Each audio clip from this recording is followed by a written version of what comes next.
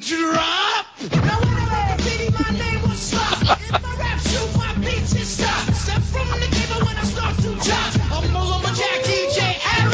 If you try to knock me, you'll get mocked. I'll stir fry you in my wok. You need to start shaking and your fingers pop like a bitch on the neck of Mr. Spock. Hello there. You're listening to the Quarter to Three movie podcast for After Earth. My name is Tom Chick. I'm happy to have you with us. Me and my colleague Christian Matransky. It's pronounced Fetos. And with the After Earth tagline, Kelly Wand. It's still Earth. It's just after humans. All right, that's all you got? Sorry. The name of the place. It's the After Earth. White men can't drift. Let's go back to the original one. I think this may be Lucas Black. I like it, but it could be bad. Dingus, you got the spoiler, by the way. Maybe you haven't seen After Earth, in which case we don't want to spoil it for you. You might be listening thinking, whoa, you guys don't give anything away. I'm still going to see it, so don't worry. Stick with us for a moment, because right now, Dingus is going to tell you about what we saw this week without ruining any of it. So, Dingus, take it away. Don't ruin anything, but tell the folks a little bit about what we did this week. All right, well, this week we saw After Earth, a 2013 action-adventure sci-fi vanity movie about a father forcing his son to carry a huge action movie when he's not ready to do so. Oh! Ooh. It was starting out early. Sorry, is that not what happened in the movie? That's a spoiler. Well, it was directed by M. Night Shyamalan and written by him and Gary Whitta, based on a story by Will Smith. It stars Sophie Okonedo, Zoe Kravitz. Not as hot for that one. And also, Will Smith and Jaden Smith are in it. After Earth is rated PG-13 for sci-fi action violence and some disturbing images. But no partying. I just want to be clear. Was there any partying in this movie? There was partying, but it was off-screen. Okay, good. Some. By those guys who were in the room with the pod that he didn't see, and they're over there. Hey, where did all those guys come from? Oh, they're playing cards. Oh, how'd they get there? I honestly have no idea what Dingus was talking about. I don't either. What cards? There were card games in that movie? There was somebody actually watching the movie After Earth at the end of the movie, which is the closest to partying, I think. That's not a party. After Earth. You know what, Kelly Wand? Hey, he's in that movie I was just watching. What the hell?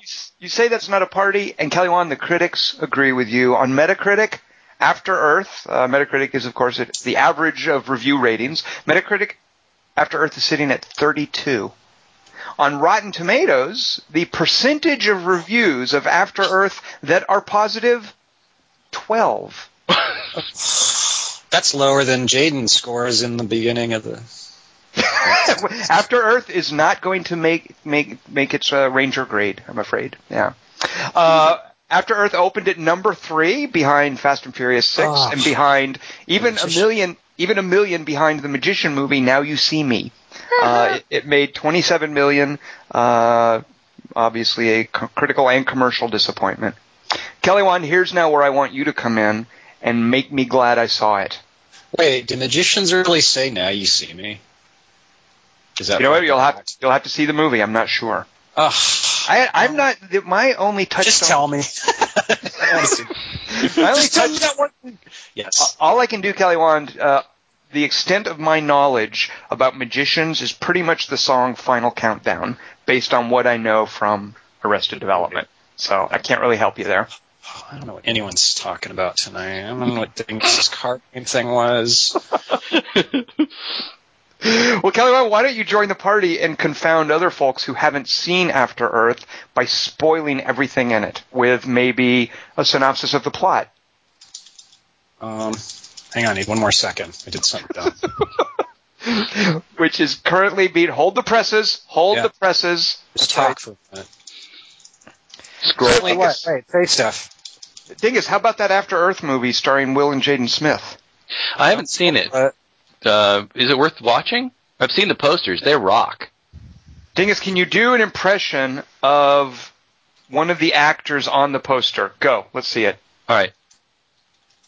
Man, that is eerie. That is eerily good. Yeah. Wait, which one was? How do you slacken your jaw like that without it just like sliding off your face? This is the whole podcast like that. I remember getting my wisdom teeth out and how I felt right after that, and that's kind of what I'm doing.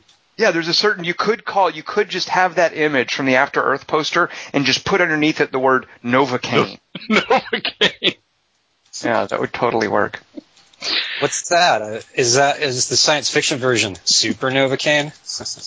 Kelly, how's the synopsis coming? It's almost. I did something dumb before, and it's almost ready. Just keep talking. I think Kelly Wand deleted the synopsis and is writing a new one, which is maybe something that the writers of After Earth should have considered. I think he's on an Underwood typewriter right now, actually. He's just, hitting. Oh, I had a nightmare about a typewriter last night. Like I didn't have. No, Kelly Wand, we don't want to hear about you watching Naked Lunch with Peter Weller.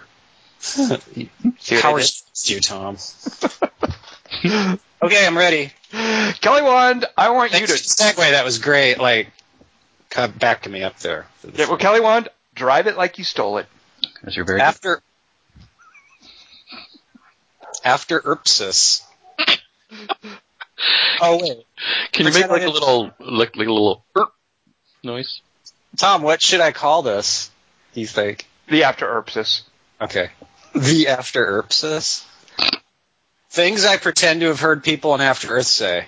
Hi, America, it's me again, Jaden Smith.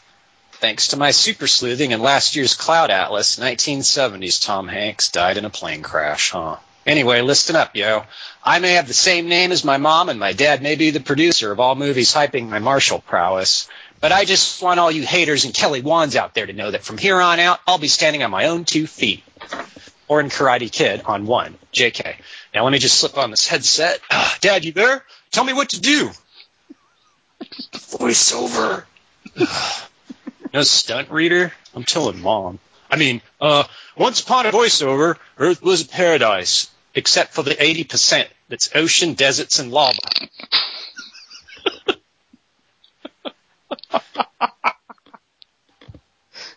We fucked it up with some news footage of a fire and a flood.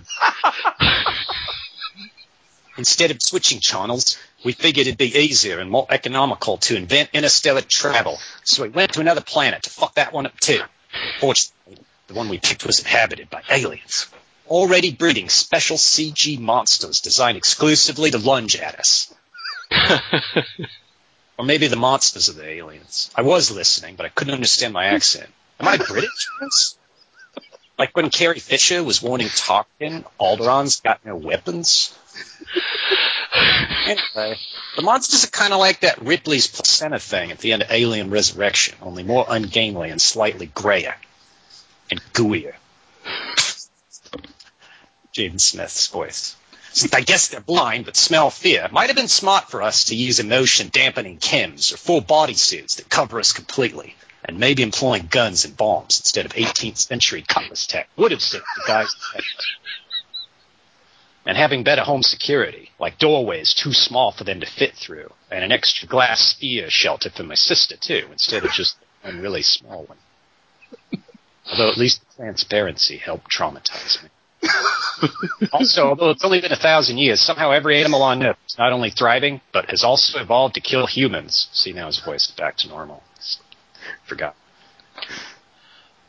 Although it's only been 1,000 years, somehow every animal on Earth is not only thriving, but has also evolved to kill humans. Which is kind of weird since we left.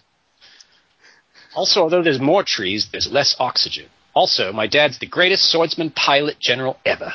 You might...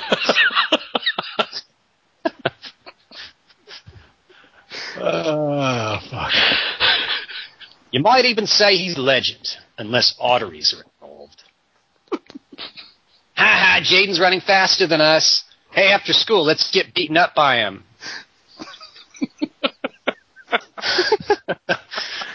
This is so dumb. Jaden, you just received perfect scores at shitting your pants in the field and non-competitive running, but 0 at harpooning CG. Non-competitive running. Thus, in accordance with Metacritic math, I'm afraid I can't even recommend you as cannon fodder. Although I guess if we're picky enough to deny you, our war against barely intelligent pustules can't be going too badly. Are we at war? That's one of the questions I missed on my own test, if it makes you feel better. Sir, my dad's coming home tonight for the 10th anniversary of our last awkward family meal. Can't we lower our standards to nothing and not tell him? What's the big deal, asshole? Non-cadet, tell your father I said welcome home. That should take the edge off his disappointment and your lack of ability. Now get out. Hang on. Finding my inner Will Smith voice. May take longer than the page downing. Ah, what a lovely dinner. Thank you, Jada.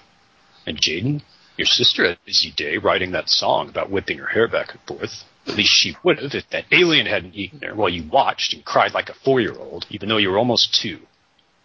So what have been your accomplishments this morning? Guy at cadet school said to tell you unwelcome home.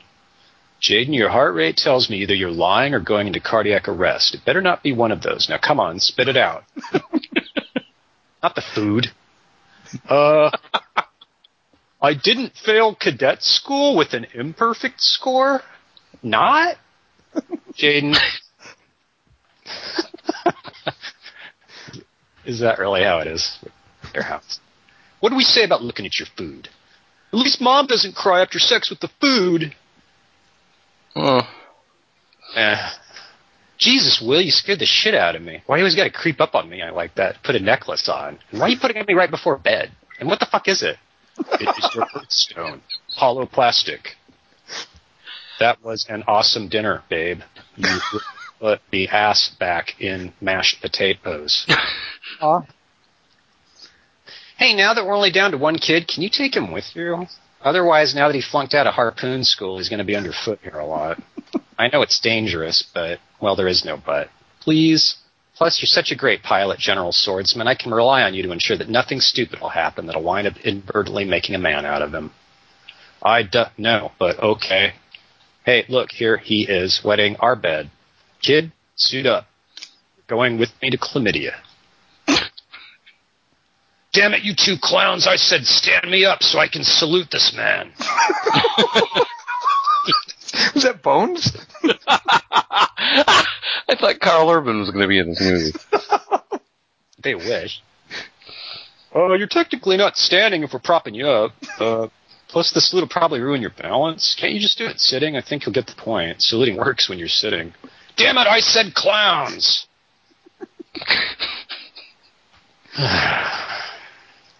That was me, by the way. The Smiths get on a nameless ship. Will Smith pages through some CG, while Jaden bounces around in a safety harness beside him, and all the extras just stare straight ahead in theirs and do nothing. Hey, Pop, I'm reading Moby Dick. I've almost memorized every word on the cover. Not sure I didn't bring it on this trip or anything else to do. Will you buy me a pet whale if we clear 40 mil opening weekend? How about now? What's a hysterectomy? Mom keeps saying she wishes she had one every time I spring out of the oven at her. What's an oven? La la la la la la la.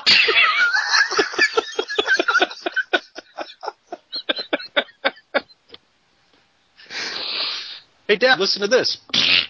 Is Moby Dick about conquering fear? I thought it was about self-destructive obsession. Will it have any metaphorical bearing on what happens to us? Or is it just like when Garrett What's-His-Face nodded at the bookshelf in Toronto and went, Dostoevsky. Hey, Dad, look what I can do with my balls. Boy, kid, can't you read? Yeah, but only 19th century existential polemics, not warning signs on the floor. Hey, that's the producer's son. Go easy on him, Stinky. Boy, maybe you're right. No, I mean just verbally. Feel free to endanger his life with the alien. That's fine. So we're coming up on an asteroid storm. Seems weird that rocks floating in a vacuum would have a weather system, but I guess they've evolved to not like humans either.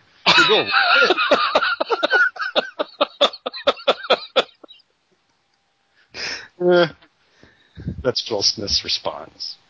What about the homing device you insisted we store in the back of the ship? Should we move it up here to the cockpit? There's nothing even back there worth saving, except that pissed-off monster we somehow captured and incarcerated inside that papier-mâché. Nah. Also, slow down. We're not getting pelted enough. But, sir, I said also! Sir, the ship's been cut in half, and even though we're going from one distant star system to another, we're somehow now in Earth's solar system and Earth orbit, and there's only parachutes for one of us. What's the plan, sir? Hey, where'd he go? Well, Dad, everybody else aboard got shredded to bits, and we both survived. Me without a scratch. What are the odds, huh? Yeah, Jaden. Now, good thing the screen went dark. Kind of like when that chick dragged you out of that car and saved you from the horde of vampires in I Am Legend, even though later she turned out to be kind of a pussy, huh? You done? Okay. Now, according to the CG, we need this thing from the other ship chunk 100 miles away to call for help from hundreds of light years distant. You go get it while I sit here and hector you. Can we have those remote drones? Just pick it up first? No.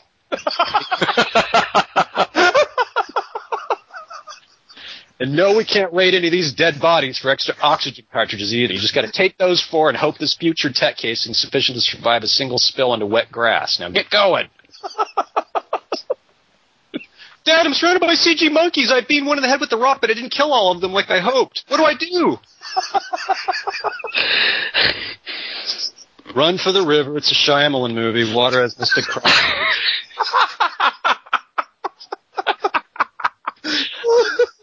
Nazgul. Like the signs, unbreakable. Dad, a leech poisoned my hand. Awesome. Don't worry, you only have one anti-venom thing in your kit, but luckily it's the leech one. You didn't happen to read Pulp Fiction before Moby Dick by any chance? Dad, I can't see acting that I'm losing blood, audience interest. Don't worry, that's perfectly normal. Now just stick the thing over your heart and fall on top of it and pretend that the ground's hard and your suit's not on so it punctures your aorta. Oh, okay, Dad, I did it. Went into my chest. Good 6 inches. Really hurts. Good work. You may need to lie there for a bit while the leeches, monkeys, and tigers don't attack you.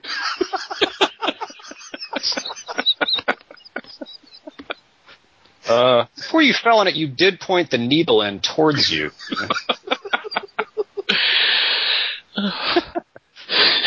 Look, Daddy, a cute boy stole Moby Dick from the library so I'd sleep with him. He said I could hold on to it till stuff spurts out of the hole and then lick all the oil off my fingertips. Oh, say what? You know, the whale the book's about. They have spouts, right? Oh, yeah, that's great, sugar dumpling. I've never tasted a white one before. Say what? Whale, Daddy. It's about a whale. What? Oh, yeah, whales. Yeah. Haven't really had time since I'm so busy giving hand jobs to sailors. What? Because their hands get bitten off by aliens, Daddy. God. Oh, yeah, hands. Oh, that reminds me, Daddy. Guess what the football team impregnated me with? Honey, I gotta go. And thanks for the birthday candle prank. I was just starting to miss you guys. Fuck you. I like that line. Hey, Dad, giant bird smashed into me, but luckily the cut to the next scene trick worked again. But then some tigers somehow climbed up into its nest and killed its young. Then out of gratitude for my failing to save them, it dragged me a few feet and died of unknown causes. Guess some creatures kind of like us after all once they get to know us, huh? Some of us. Oh, also the bodies of 2 guys from the ship, Stinky and Seaman Beaumont, are here. They got tree branches sticking through them. Shouldn't they aim for the ground? The Ursa did that to scare you so it could smell your fear. Or in this case, nausea. Wait, if they're blind, how did it do precision work like skewering dudes? Look, Jaden, I'm not a scientist. I'm a swordsman general necklace enthusiast. Head for the volcano and throw the ring. Run from the monster. Run from it. Doesn't it smell fear? Jaden, you're in a dead zone. Can't hear you at all. Good luck. Really? Nope. Dad, my sister's ghost told me in a nightmare that's the end of the movie, and I suddenly became awesome at stabbing heads. Thanks for not believing in me. I guess that helped, too. Just tossed my lost oxygen into that volcano to celebrate. Woo! That's good. Now, come on back here for the rescue ship. Wait, what was the last part again? Kid, you can't come in here. It's for leg surgeons and receptionists only. Damn you doctors, let me up. The General, isn't that unnecessary and dumb? I said receptionists. Aw, you saluted me. Thanks, Dad. Good thing it wasn't your arm that was broken, huh? Hey, no offense, but I think I'd rather work with Mom. What's her job again? Breastfeeding.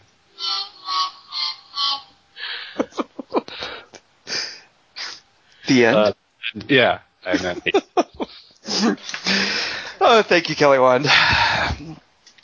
All right. Does anyone have anything? Is there any reason to see this movie? Let me put it out that way. No reason. Come on.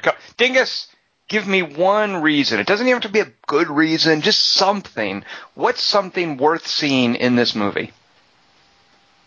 Come on, Dingus. Were you talking to me? Yeah, come on. Anything. Dingus, it's got kids in it, so you should like it. There's nothing. I think there's nothing.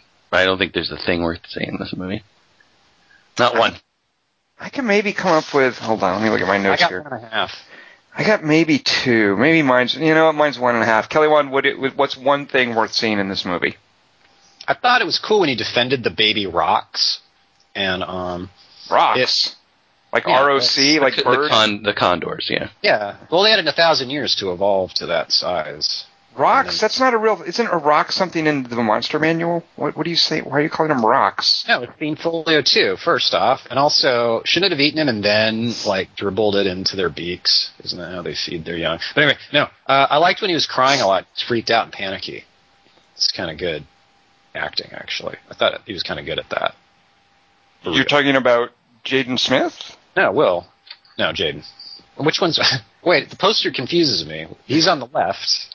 The poster is oddly confusing, but so you actually at times thought that Jaden Smith was pretty good? Like you thought he was selling what he was doing, you're saying? Well, it's the least I haven't liked him. Because in Day of the Earth Stood Still, I wanted to kill him.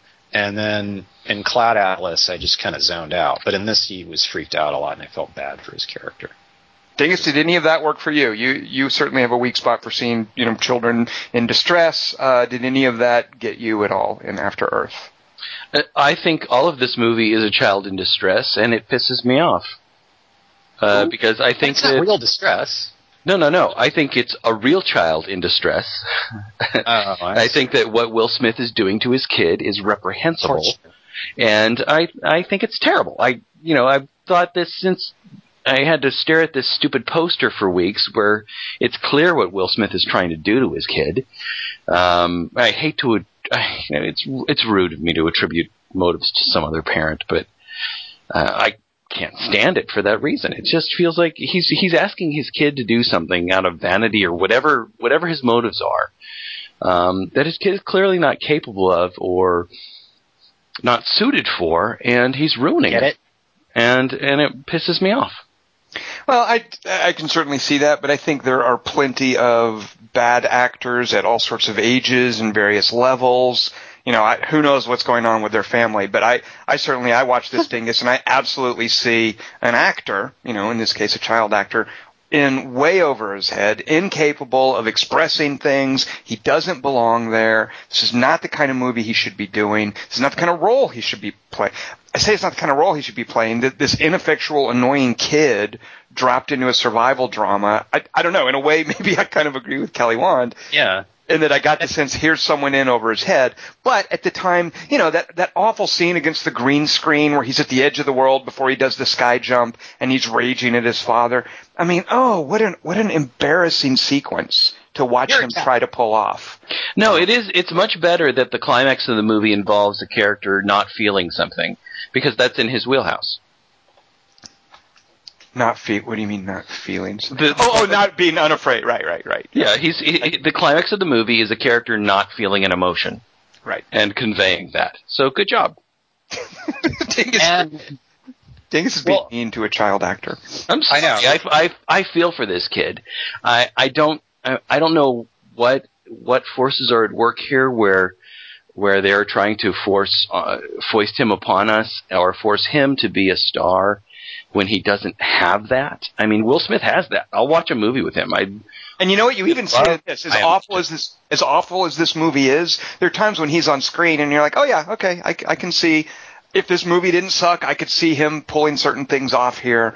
You can definitely see Will Smith's star power, and that in a way makes it all the more ridiculous when then the movie spends so much time with Jaden Smith, who has none of that in comparison. But that's not his fault. Some people have it and some people don't. It's a mystery why that happens. The camera it's alchemy. I don't know what it is. The camera just sees some things in some people and doesn't see some things in other people. And I am not talking down this actor, this child actor, in saying this. I'm saying that his parents should know better. What they're doing to him is not fair to him. They're asking him to carry a huge budget action movie, and he's not ready to do that, and he doesn't have the chop. Not only does he not have the chops, he's just not that guy. It's not fair to him. I'm guessing he's going to be fine. He's part of a very wealthy family. All right, he's going to be fine, but I still think it's unfair. I feel protective of people, of kids who are actors and whose parents put them in stuff. I feel Go ahead, Kelly. I was going to say, it's like if Will Smith, you say you feel his star power, do you think in some sick stage mothery kind of way, he's maybe even, this is a horrible thing to say, but maybe he's rooting against his own son. I actually don't think this is true. I'm just throwing it out there. I kind of I don't want to steer away from all this, like, this talk about family. I mean, who knows what... I apologize. Yeah, I'm sorry. Yeah, let's move. It's about, and he's doing it. He's like, we're paying to see it. We're paying to see him do this. I do want to say, Dingus, you mentioned the scene at the end where he's supposed to not be feeling anything. Just laughable. I mean, the climax of this movie is one of the most ridiculous things I've seen in a long time. I watch a lot of crappy movies, but I can't imagine who was shooting that and not thinking, this is absurdly bad. But it reminded me of, every now and then we see a crappy movie and I want to tell people what they should see instead. There's a movie I've mentioned briefly called The Citadel, which is about the same subject. It's about people dealing with fear and monsters that prey on fear. And it has a similar kind of arc, a very different structure. But I'd encourage folks who maybe saw, there was a kernel of a decent idea in After Earth. I encourage them to instead watch The Citadel, which it reminded me of. I do want to say, so one of the things, Kelly Wand, you mentioned sort of appreciating the duress that the character was under, and Jaden Smith expressing that. That was one thing that kind of worked for you.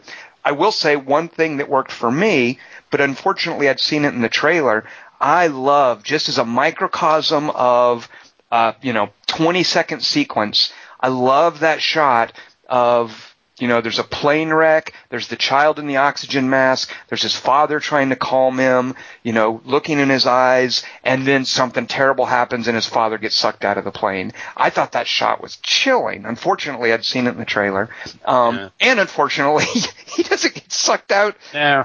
I was like, what did they think we thought we saw? Did they shoot that and then decide, wait a minute, we're changing the story?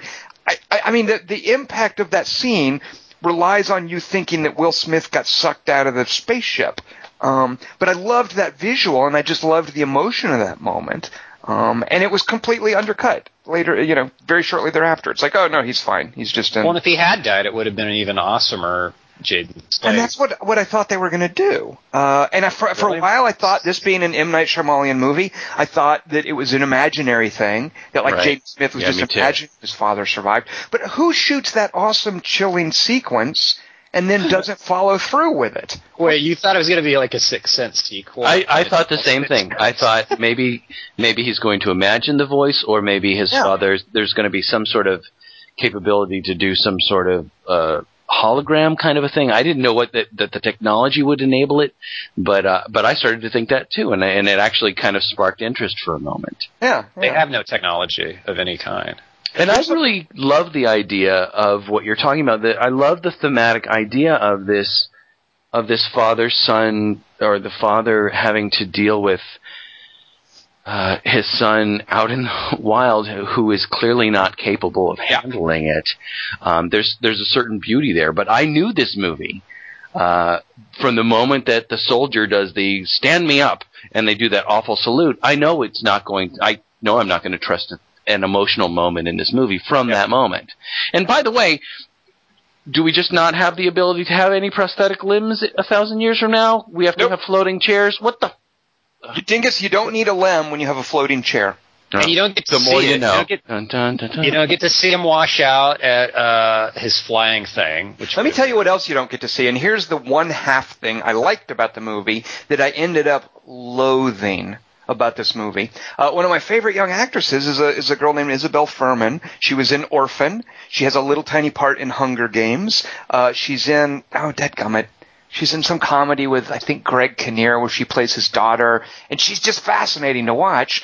And she was credited in this movie. I was just looking at the cast list. There's her name. Sure enough, when he's about to be called into the tent with who I thought looked like Andy Richter, to be told that he didn't pass, that he didn't make a ranger, there's Isabella Fuhrman standing right behind him. She doesn't have any lines. So throughout this movie, I kept waiting. She's in it.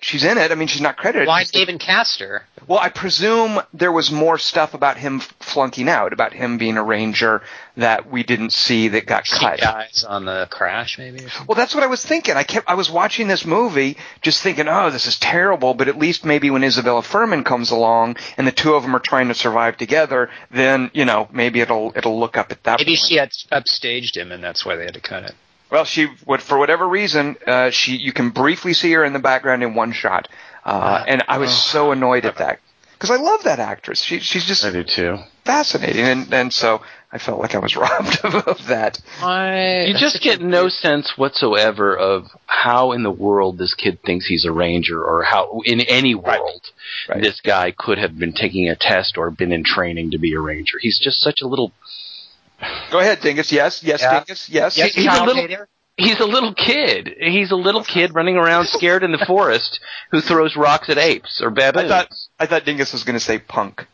I thought he was going to say fuckwater, bitch, or douchebag, or where he was going to go. But, it's like, we could have... No, I don't blame Jaden Smith for what's going on here. I think his parents are to blame, but whatever, he's not capable, and the character isn't capable either. I don't understand. He's not as interesting as Katniss in the movie.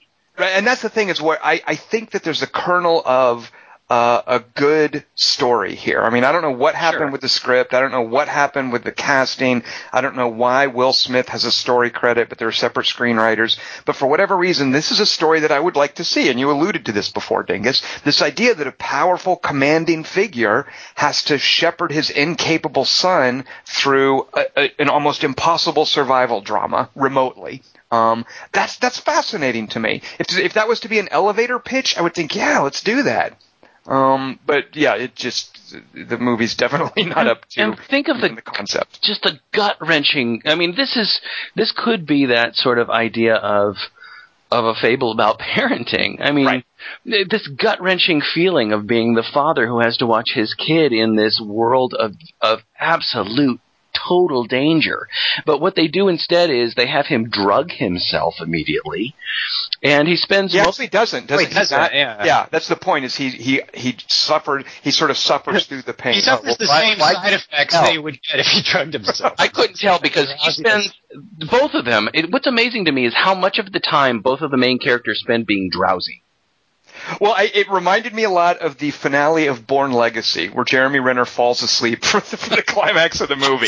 It's the same thing. Will Smith is nodding off, and I'm like, I understand, brother. I'm with you 100%. Let's get to the end already. I'm losing interest. I lost interest a long time ago. They're drowsy for so much of the movie. One or both of them are falling asleep, and there's so little tension in the movie. I just started thinking, if you want to not feel fear, you should just be watching this movie while you're going through this, because this movie removes all fear from every situation. Well, Dingus, you mentioned this being an interesting story about parenthood, and it occurs to me we've seen this done right, and it was called Hannah. Yes, exactly. All right. But that actor...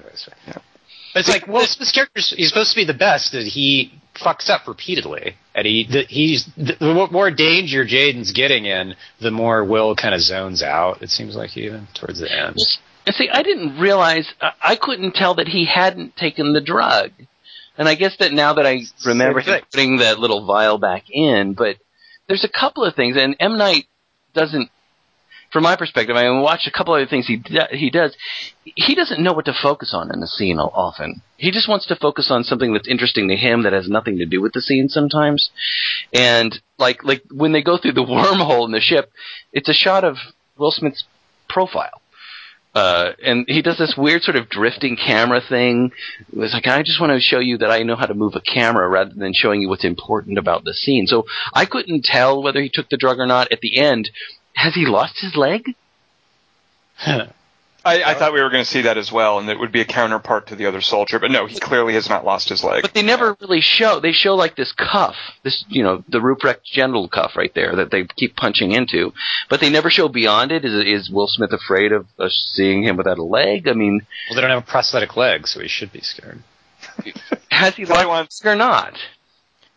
No, I don't think so. I mean, I think it's just maybe Dingus is right, and he did lose it, and the movie just was too inept to demonstrate that. I didn't get that sense. Okay, Dingus, I have a challenge for you. Oh, good. Does this movie make you appreciate Oblivion more? Yes. Here's something. It's night and day away. Here's something that, yeah, exactly, Kelly Wand. So here's something that, while I was watching this, I was thinking, man, I remember how awesome Oblivion was for a number of reasons, but particularly as far as world building and creating this concept of future tech. Oblivion is meticulous. I mean, if Joseph Kosinski, I forget the director's name, but if he does nothing, he's at least, there's a lot of attention to detail, to production values, to this idea that the technology looks consistent from one piece to another. There is none of that in this movie. This movie just has different holographic sequences, and it has all these like touch pads, but then there are times where the actors press these ridiculous like big old huge honeycomb button things that look like something that a Sleestak would use in Land of the Lost. Some of those probes look like little octopus things, and the ship looked like a manta ray or something. There was just no sense of technical design or consistent technology or the way they sold the future. That goofy pack he would open up every now and then that I think was on his back, the random blades that would stick out of the cutlass. The fact that the beacon he has to hold up and wave around like a cell phone. Yeah. What the hell were they thinking? Can you hear me now? And here's where it early on I'm like, what are you idiots doing? When they have seat belts on, the seat belts are just regular cloth seat belts, and they put some sort of design on it to make it look futuristic-y, and okay, whatever. But every time someone unbuckles a seat belt, they Foley in this little hydraulic sound. And it's just a click. You can even see it. It's a clicker like a normal airplane seat belt. So their idea of the future is that a little clicker sound makes this hydraulic sound. That's the gravity. And what's going on with the sound on the bridge? It sounds like somebody's squishing caterpillars and taking a shower. This is I didn't even notice that. Is that those are their Foley effects for bridge avionics? Well, I don't know. And when they're punching those huge, weird buttons you were referring to, it looks like, is the ship made of organic matter? What's right, exactly. And a whale. Let's see. Kelly Wand, you did find the Moby Dick connection, because I was wondering about that as well. Kelly Wand, you're a genius. Why do they do Moby Dick? I mean, yeah. We have the original Wrath of Khan that references it ad nauseum. Just choose another piece of literature, jerk. With Khan, though, it was about a self-destructive obsession, and his obsession was great. But in this, what's the connection with Moby Dick to what happens in the movie? Besides, I'll tell you what the connection is. The connection is someone who was working on the story or the script was like, Moby Dick is classic. Let's put that in there. That'll make them think they're reading it when they watch us. Well, I've always said when you are watching a movie and it has somebody giving like a school lecture or something, and they're lecturing about a book or something, it's always important. It's very meticulous. The choice that is made, what's being talked about there matters. And it's the same if somebody's reading a famous work of literature. This movie disabused me of that. They make it look like it's a kid's book. Like it's, the fairy tale, like the cover's all like, it looks like an Oz book kind of. Like, it might be just in the service of a dick joke. Really? 1, 2, 3, la la la la la. In between counting 1, 2, 3, Peter Pan, free, getting down, free the key. I actually said that in earnest. I'm so embarrassed. Well, I will tell you one thing, Dingus. That's certainly how Kelly Wand used it in the synopsis. Wait, I had another challenge. Why was it Earth? I don't understand why it was called after Earth, and then wouldn't it have been more conflict if it hadn't been Earth and everything really spread? So. Kelly Wand, I am going to quote one of my favorite movies, Moonrise Kingdom, in answer to that, and I'm going to answer you by saying, who can say? Wait. What do you think of that, Kelly Wand? No one can say. Well, you know what? Sometimes it's kind of refreshing to go to a movie and it'll be every bit as bad as you were worried it would be. It's sort of like all is right with the universe. That's kind of what I was worried was going to happen, and it did happen. Summer, so bad movie. It's this bad movie season, right? The most fun I had at After Earth was the trailer for Grown Ups 2. Oh. Did you like the car wash part? Oh my God, yes. It looked so incredibly awful. Your car is so dirty. Was that Adam Sandberg? Yeah. It's a sequel to the one where he's his kid. And they're the same characters. And very nice. We spent the first 10 minutes of After Earth laughing about the Grown Ups 2 trailer. Oh, it really was a little inappropriate. I mean, Dingus and I just sort of stifling these giggles while After Earth started just because of that trailer. Good Lord. I mean, if I thought anything could make the Heat trailer, could elevate that or rise above or go beyond that, man, the trailer for Grown Ups 2, wow. Grown Ups 2, inner tubier. Yeah. Kelly Wand, let's do a 3x3. What do you think of that? What idiot picked this topic? Huh. I don't know why you'd say that, because I think it's a pretty good topic. Why don't you tell us what it is? 3 most memorable movie dates. Although in hindsight, I kind of wish the topic had been like worst movies you've seen on a date. There's just too many. Dingus, is Kelly Wand accurate? Did he say most memorable? No, he said best dates. Yeah, I don't. Yeah, but then I said best doesn't mean anything, and no words mean anything. So there. Okay, so I chose my favorite moments where apes appear in a movie. Let's see. So most memorable movie dates means I'm not going to be able to do 500 first dates, because that's the opposite of that movie's 50. concept. It's 500 Days of Summer. Oh shoot, you're right. Thanks, Kelly Wand. Kelly Wand, that's me and math. It's like when you mixed up Richard Sparks Parker, with the guy Spencer for Hire author. Now Wand, not interesting. All right, so these are, according to Kelly Wand, the most memorable dates. According to me, just best dates, because that's what Kelly Wand said last week. I'm introducing next week's 3x3, so I will be going first. My number 3 pick, I have so many runners-up, too. This is a great one. Yeah. My number 3 pick is the date in Steven Soderbergh's movie Bubble. I haven't seen it yet. You fuck. Bubble is so... almost, I would say almost to a fault, but it is so in service of the material and the people that the movie's about. Bubble is so incredibly low-key.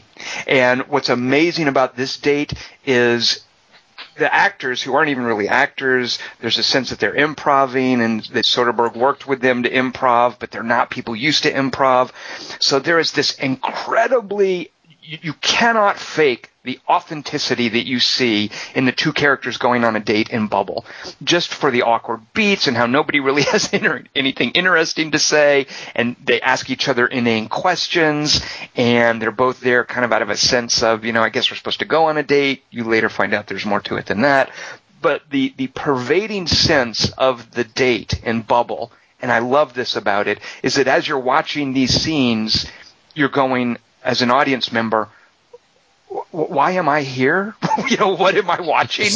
Why am I seeing this? It is so incredibly, beautifully, lovingly mundane. So I love the date in Bubble, and especially how it turns out, because there's a reveal about why one of the people is on a date that kind of drives later bits of the movie. But up until that point in Bubble, it is so low-key, and you're like, what is going on? Why am I watching this? That's what all my dates say at one point or another. Why am I here? Yeah. So there's my number 3, is the date in Bubble. I may watch that tonight. I would love to know what you think of Bubble, Kelly Wand. Yeah, me too. I've been waiting, how many years? 5? 7? 23? 500 or 50, according to Tom. Get on that, Kelly Wand. My favorite moment, and I told you this, Tom, is this moment where his mother, he says, we're going to my bedroom, because he lives with his mother, and his mother goes, okay, what? And she just does this wonderful gesture that lends this idea of, like, we haven't talked about what the rules are for this. And then he goes off to the bedroom with his girlfriend. What's so awesome, part of what's so awesome about Bubble is how well Soderbergh captures, from basically non-actors, little cues like that. And you can sort of fill in from that. She's never really had a conversation with him about what a date is, what it's going to be like if he brings a girl home, because that's not part of his experience. He's never done that before. Well, yeah, you don't bring your date to your mom's house. You're trying to get laid. Although it works a lot. That's where he lives. Well, she And proves that's herself. McConaughey. I mean, that's so awesome. She does kind of drive the date at that point. Yeah, I love it. And, well, yeah, and I don't want to give away how it ends because it's a lovely reveal. but just the two of them sitting in his bedroom drinking beers, talking about, you know, do you like hanging out in tattoo parlors? That's one of the lines. To his mom or the date? To the date. They don't have anything to say to each other. I think you have a lot of high time stuff around here. Do you smoke, Kelly Wand? Yeah, I didn't see the movie yet. Dingus, what is your number 3 pick for a favorite movie date? All right, here's a quote from it. That's a pretty fucking good milkshake. I don't know if it's worth $5, but it's pretty fucking good. Yeah, there's Dingus going for the low-hanging fruit. That's right. You know, it is a memorable date. That's not the criteria. Oh, I mean, what was a good date for Steve Buscemi? It's a great date because he's not supposed to think of it as a date. It's not a date. Yeah. It's not a date. It's Vincent Vega in Pulp Fiction taking out Mia Wallace at the behest of his boss, Marcellus Wallace. He's taking her out. That's taking her out? Is that a date? Because then this is a date, what we're doing right now. I think it is, Kelly. It's clearly a date, Kelly Wand. Come on. Why? Because he pays and they dance? Because there's an attraction between the two of them. It has some of the same beats as a date. Yeah, because they dance. He does penetrate her with something, too. Whoa, Kelly Wand. You know what, Kelly Wand? Kelly Wand. She says, just fall on it. Just roll over and fall on it. That's so dumb. Fuck, that's dumb. I mean... yeah, it's clearly a date, and it's a good pick. It's probably like if you were to do, you know, if Leonard Maltin were to do famous dates from movies, you know Pulp Fiction would be in there, which is why I'm a little disappointed Dingus picked it. I know, I am too. I'm disappointed in myself. But what I like about it is that Vincent, they're not supposed to think it's a date, and that's sort of thematic, but not really. I just like this idea, and I especially like the idea of him back at the house, standing in the bathroom and talking himself out of, or talking himself into doing the right thing while she's overdosing. I love the whole date. I love the awkward silences in it. I love the way the date is structured, and I love the dance. So there you go.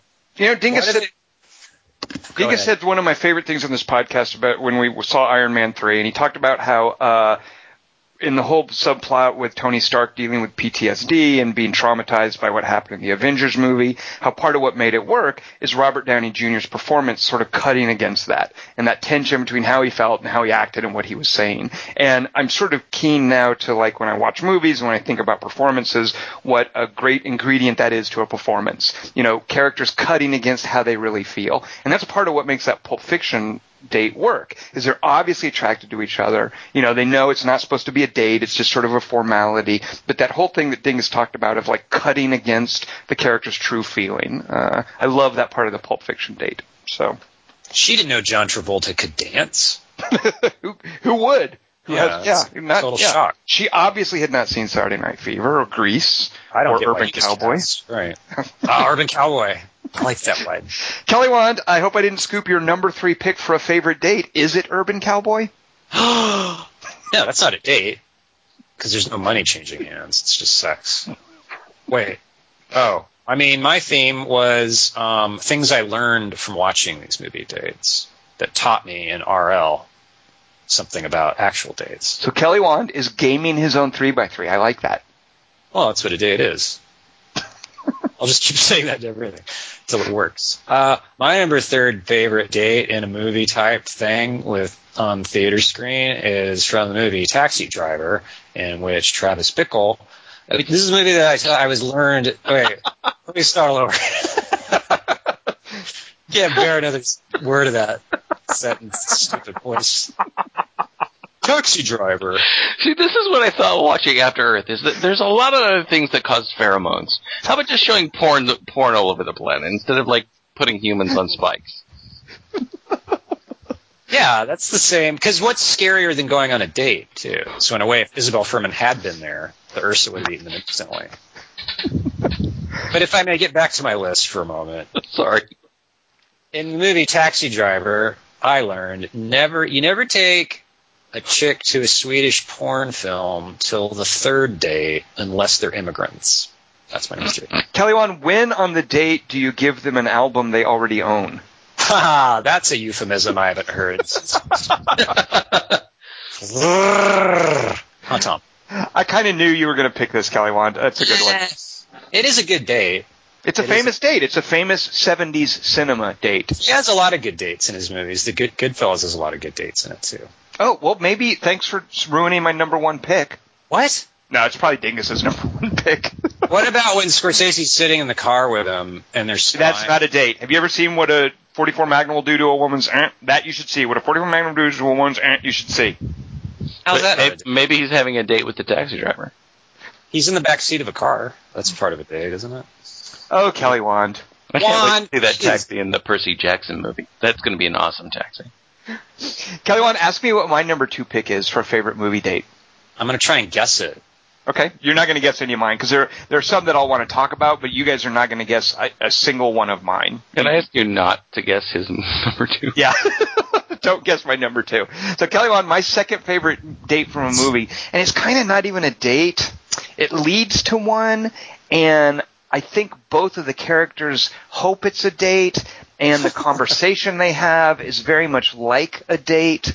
And it is one of my favorite two-actor scenes in any movie of all times. I could watch this scene over and over and over again. I just so admire the work the actors are doing and how much subtext is there, how much backstory they reveal about themselves without trying to reveal it. And it's the scene between Mary Elizabeth Mastrantonio and David Strathairn in Limbo.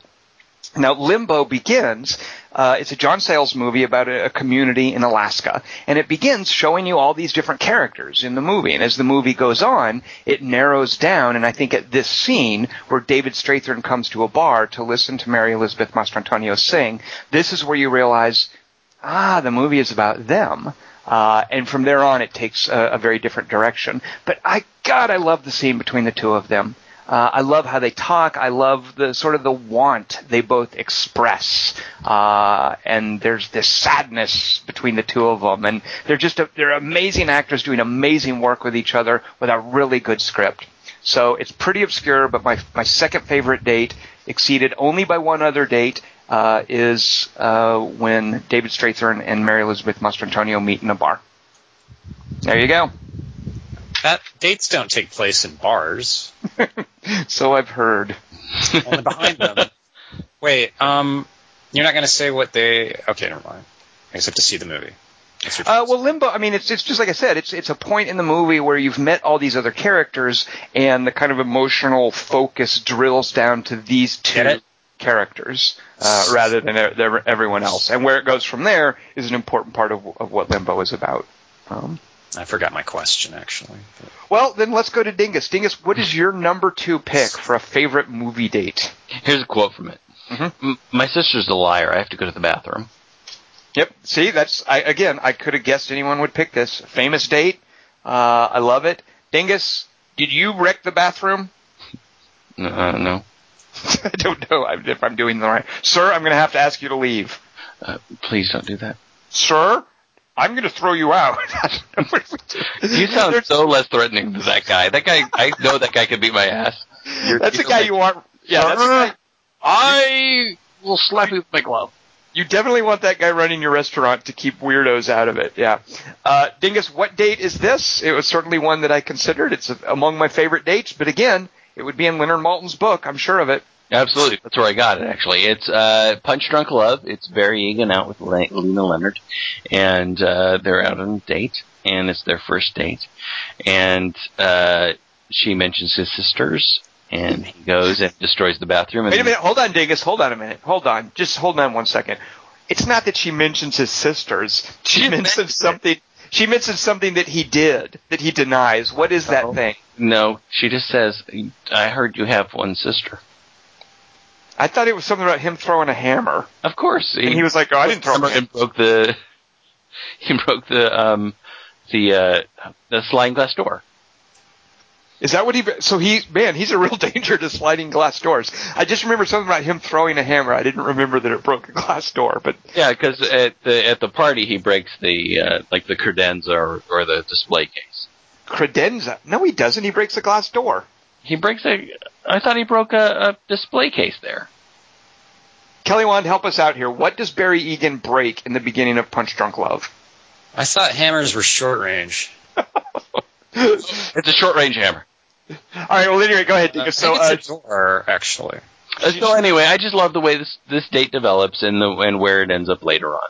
And this is one of my runners-up that I can't remember the date at all, but I love where it ends up, that I was hoping Tom would pick and that it looks like he's probably not going to pick.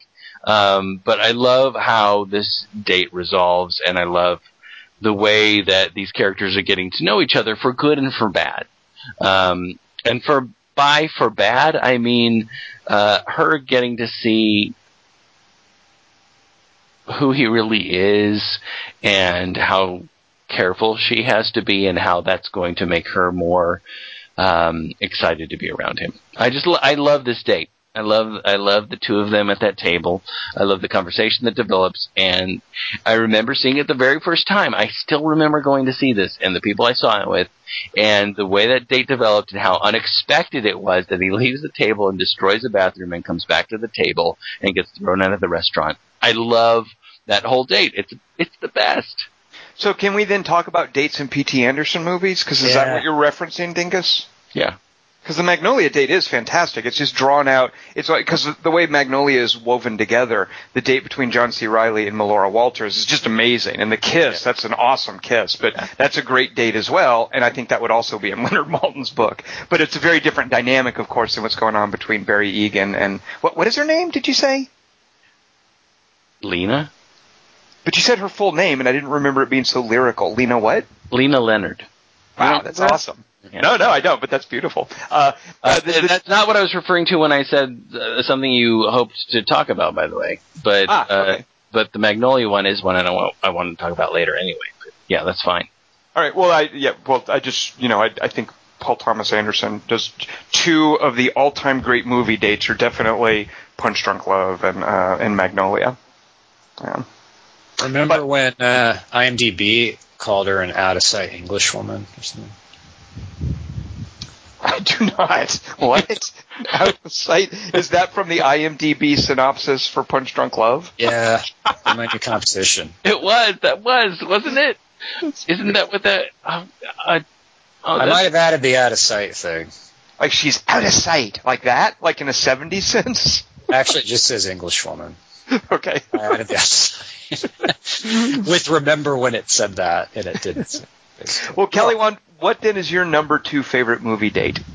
Oh, my number 2 favorite movie date is in the movie Diner when he does the popcorn trick. So that's literally a movie date because they go to a movie. Literally.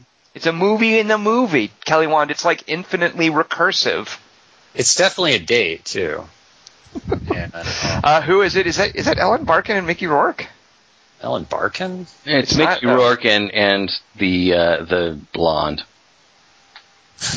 Is Ellen Barkin not in Diner? Did I just make that up? No, she is, but she's married to Daniel Stern, and he... Why is she on a date with Mickey Rourke, then? She's not at that point, but she wants to get on with him, and so he gets her to put a wig on that looks like this other woman that he went on a date with, so that Daniel Stern won't recognize her.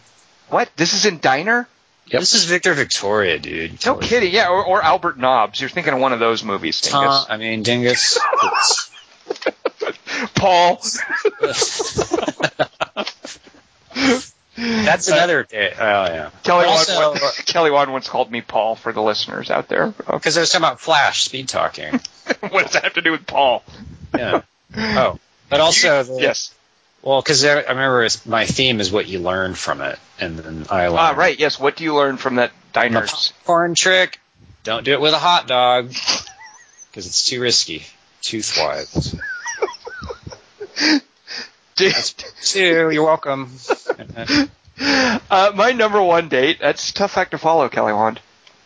My number 1 date is it's multiple people on a date together. It's a quadruple date, if you will. It's actually 3 people on a date, and then there's another date that happens kind of simultaneously. And it's 4 girls on a date with 4 guys. It's a high school prom, and it is kind of not quite the finale because the movie has quite a bit further to go. But it's the prom in Virgin Suicides.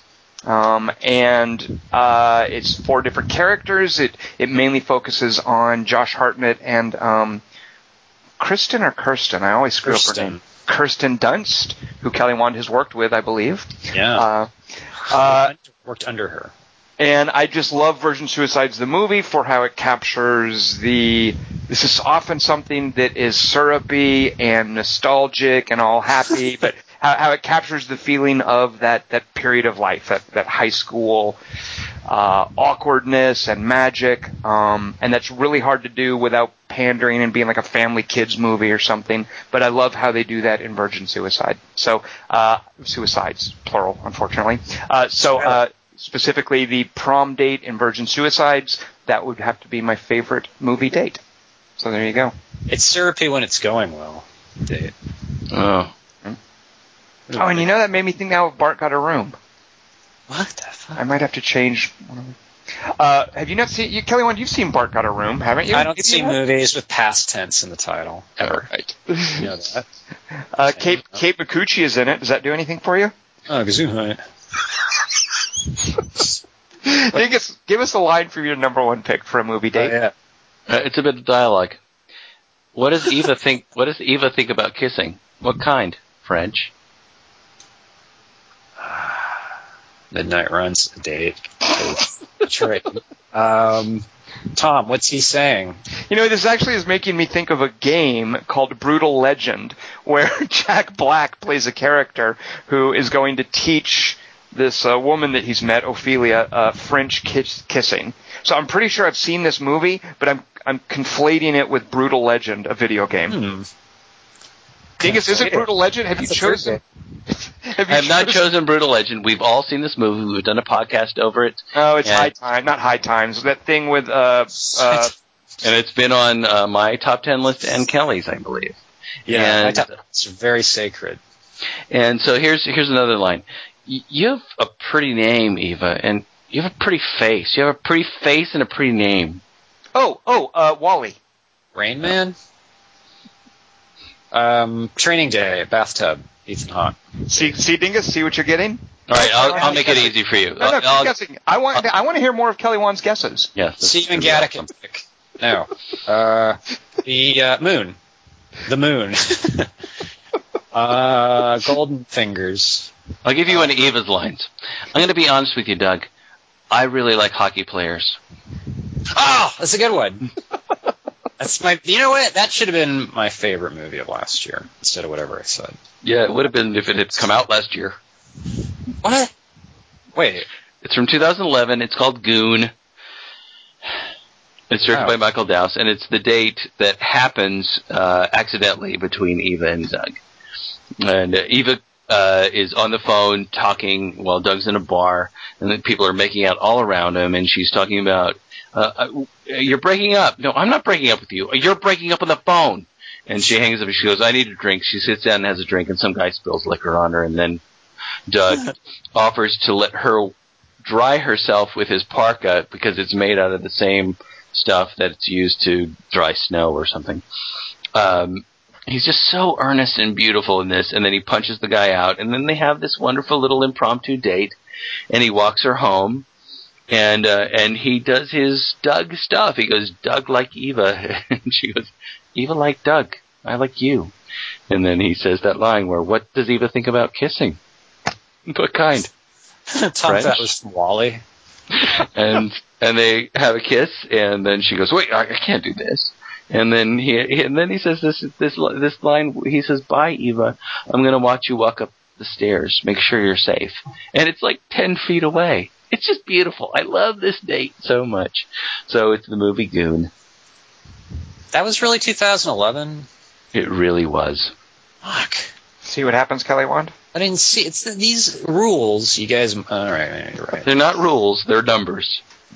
It's math, Kelly Wand. There's got to be a better way. Forget about it, Kelly. It's math. What is it? That's a terrible excuse for a Chinatown reference. Kelly Wand, what is your number one pick for a movie date that's memorable, and what did it teach you? I'll do a line from it, and then you have to guess what it taught me. Awesome. Which is almost as interesting. And you're shit. Oh, was that the end of the line? Yeah. Wait, it was the Big whole Trouble line. in Little China. Kelly Wand, can I ask you a serious question? Absolutely not. Well, then would you ever consider just jumping in the sack? Sure, but never with someone in your condition. Well, let's talk about it. What's wrong with my condition? You should try standing downwind from where I am. It's Miller time. You know what I always say when it's Miller time? The scene That's from right. Big Trouble in Little China is brought to you by me. Wait, that's your number one?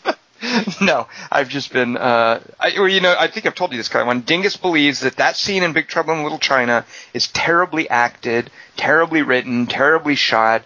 For whatever reason, he has rage and hatred and nothing else towards it. I'm Cypher Rage when it comes to that. That's the scene that made it a date movie. Exactly.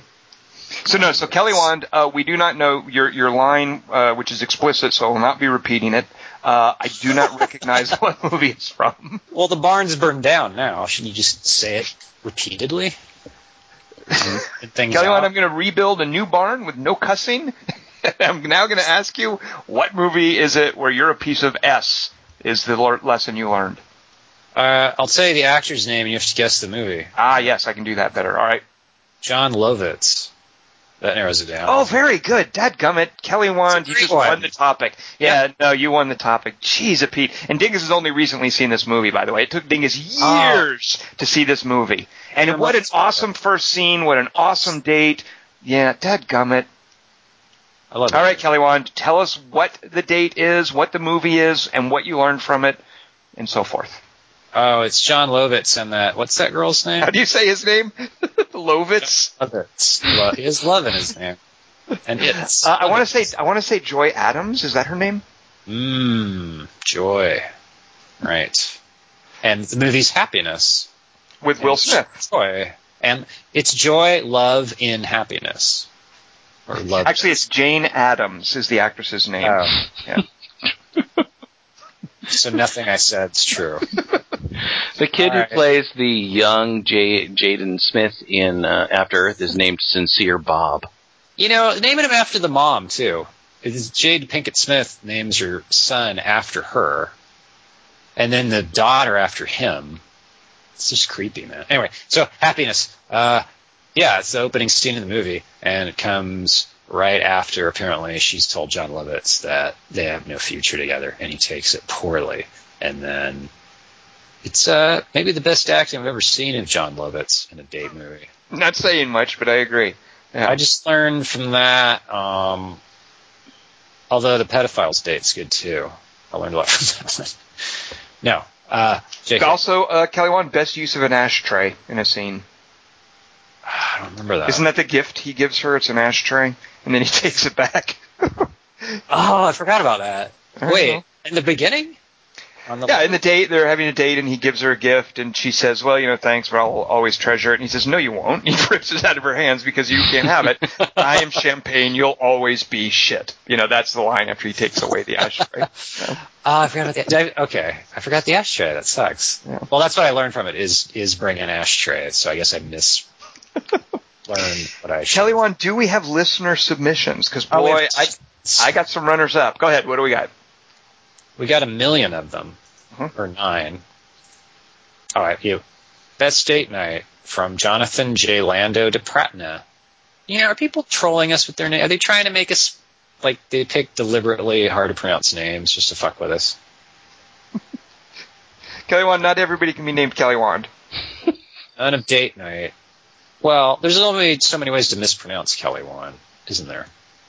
And we'll find them all. Jonathan J. Lando de Pratna writes, so none of date night except maybe the James Franco stuff or looking at Tina Fey stuff.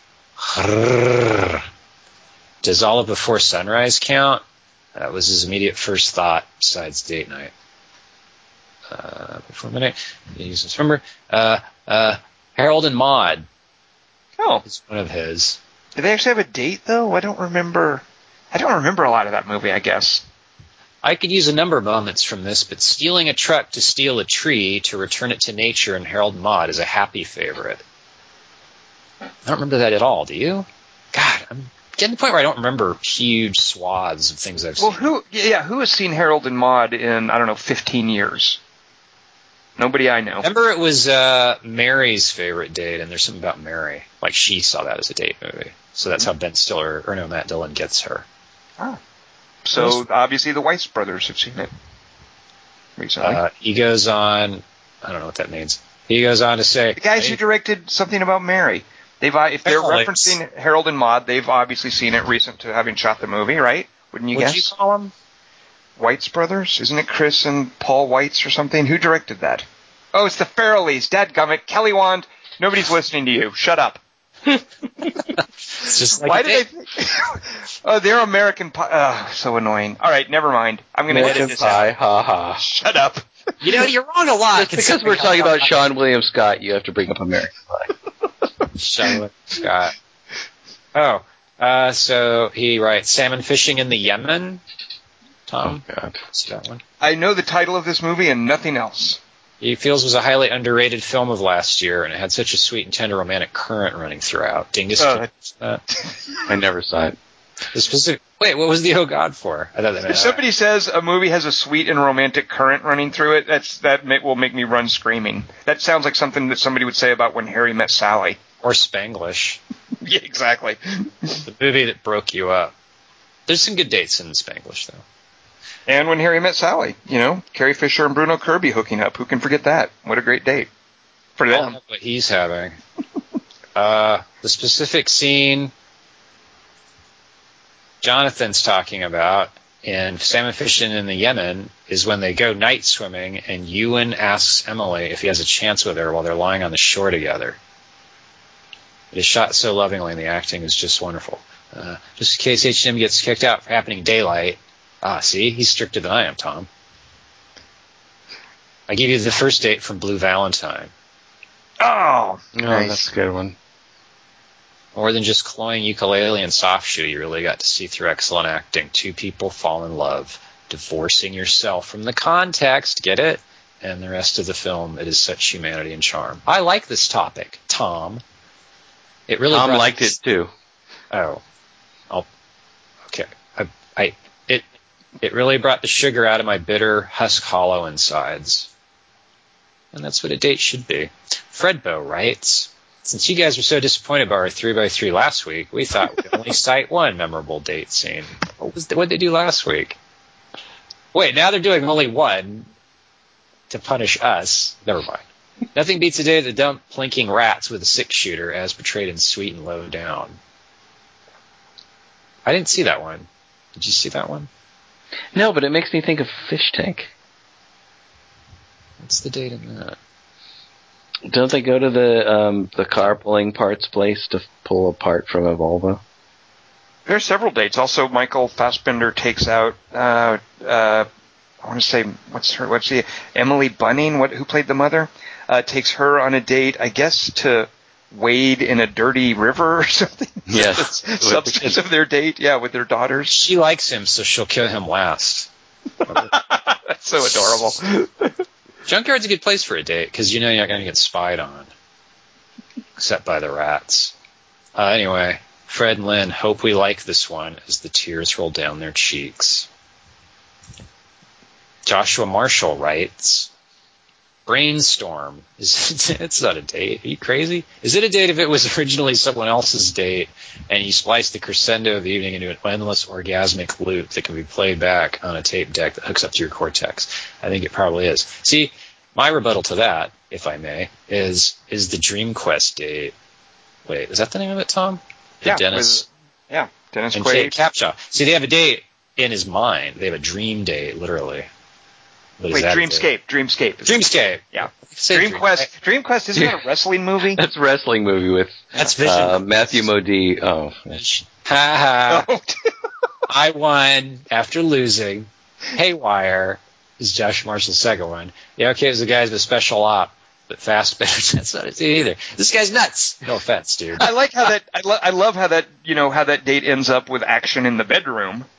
The action in the bedroom that ends that date is pretty awesome. The Michael Fassbender Gina Carano date. If I die from her thighs around my neck, yes, it's still the best date I've ever been on. Yep.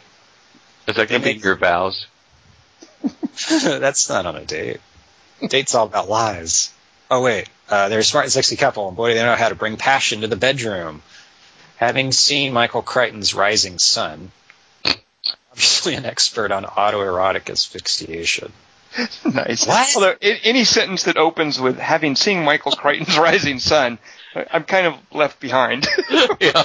You lost me at having.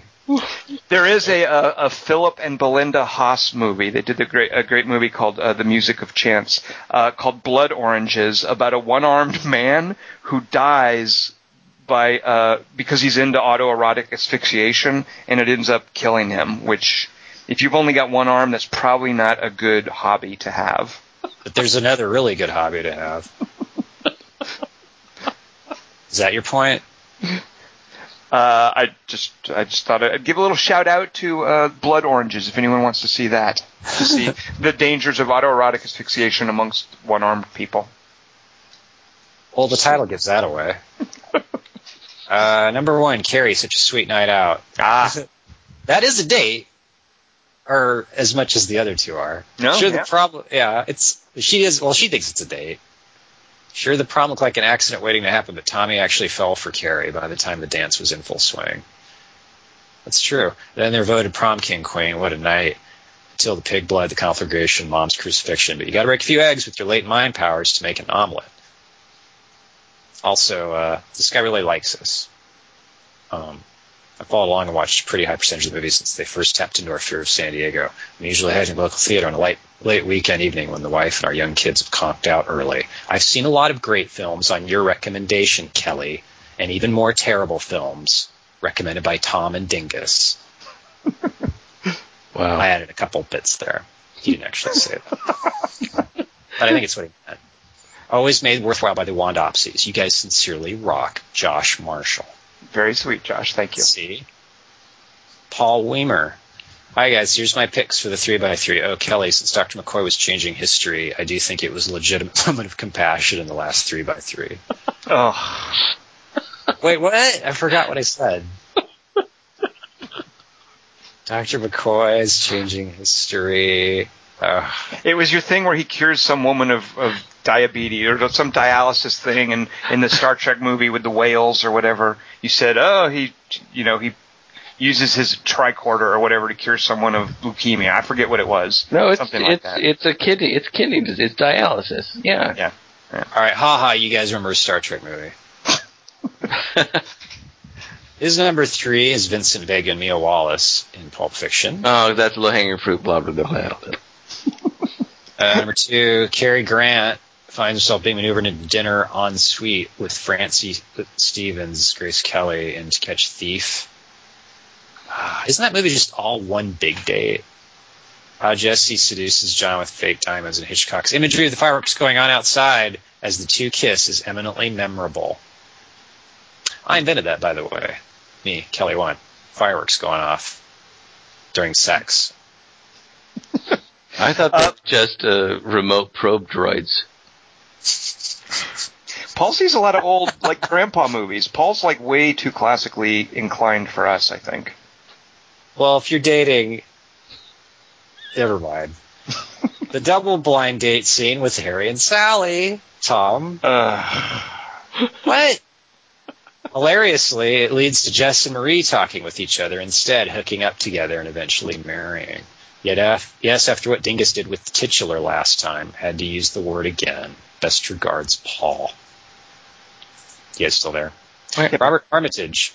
Number 3, being John Malkovich. John Malkovich is the condom and Catherine. Oh, that's a good one. I like that date. That's awesome. Yeah, that's a really good date. All right, Puppet Man. That's a great one. Are you married? Check, please. I'm a puppeteer. Check, please. Check, please. That's a great one. Yeah, it is. Purple Rain. Wait, that's not Lake Minnetonka. What?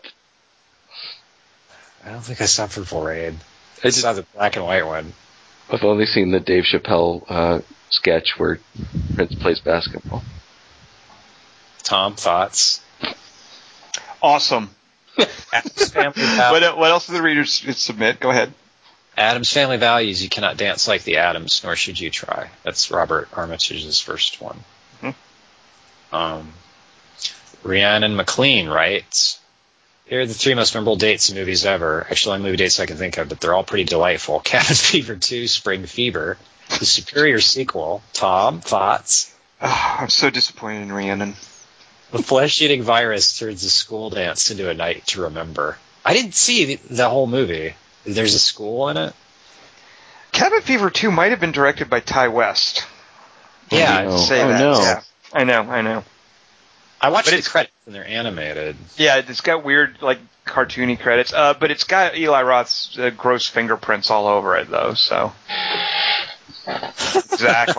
Exactly. Excuse me. All right, so Rhiannon's picked that. What else? I would love to see that printed out on screen. Eli Roth's gross fingerprints. Number 2, in The Loved Ones, Lola's dad arranges a special prom night just for her and her Oh, man, Rhiannon has completely restored herself in my eyes. This is an awesome pick. Nobody else has probably seen this movie but me. Go ahead. Sorry, Kelly Wand. I'm very excited now. Read this one again. Well, that's all she said about it, so you have to embellish what she said. Because I don't know what you're talking about. The Loved Ones is a delightfully twisted Australian black comedy horror movie about a girl determined to get a prom date, and her father helps her with like the big man on campus, the popular boy at school, this sort of dreamy guy at school. And I'll just say it involves a drill. That's it. I didn't know anybody else had seen that. Very nice, Rhiannon. Number 1, in Idle Hands, Devon Sawa cuts off his evil hand and leaves it in the microwave while he goes on a date with Jessica Alba. They have a lovely time, except that he dies, and her friend gets diced by a ceiling fan and the Offspring playing. Bye for now, Rhiannon. P.S. My boyfriend would like to add. Wait, did you have an Idle Hands? No, I've never seen it, but I'm now writing down. Anybody who chooses The Loved Ones, I'm writing down Idle Hands. All right, go ahead. What does Rhiannon's boyfriend want to add? Idle Hands is just a ripoff of Evil Dead 2, but it was the first Jessica Alba movie, and she's kind of cute in it. Devon Sawa, I love how bland that fella is.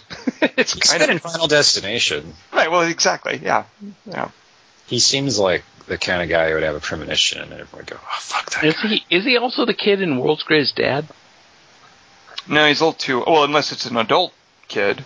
Devon Sawa's I think he's a TV guy. Oh, yeah, it's somebody else. Never mind. Yeah. Rhiannon's boyfriend would like to add his 2 pence, which is that the date with Destiny and Jaws is the most memorable movie date. This chick's got your number, Tom. Well, no, hold on. Well, she might, but her boyfriend doesn't. Nobody has a date with Destiny in Jaws. That's something like in Jaws 4, maybe. I would accept described as a date with Destiny. Nobody in Jaws has a destiny. Rhiannon's boyfriend is a tool.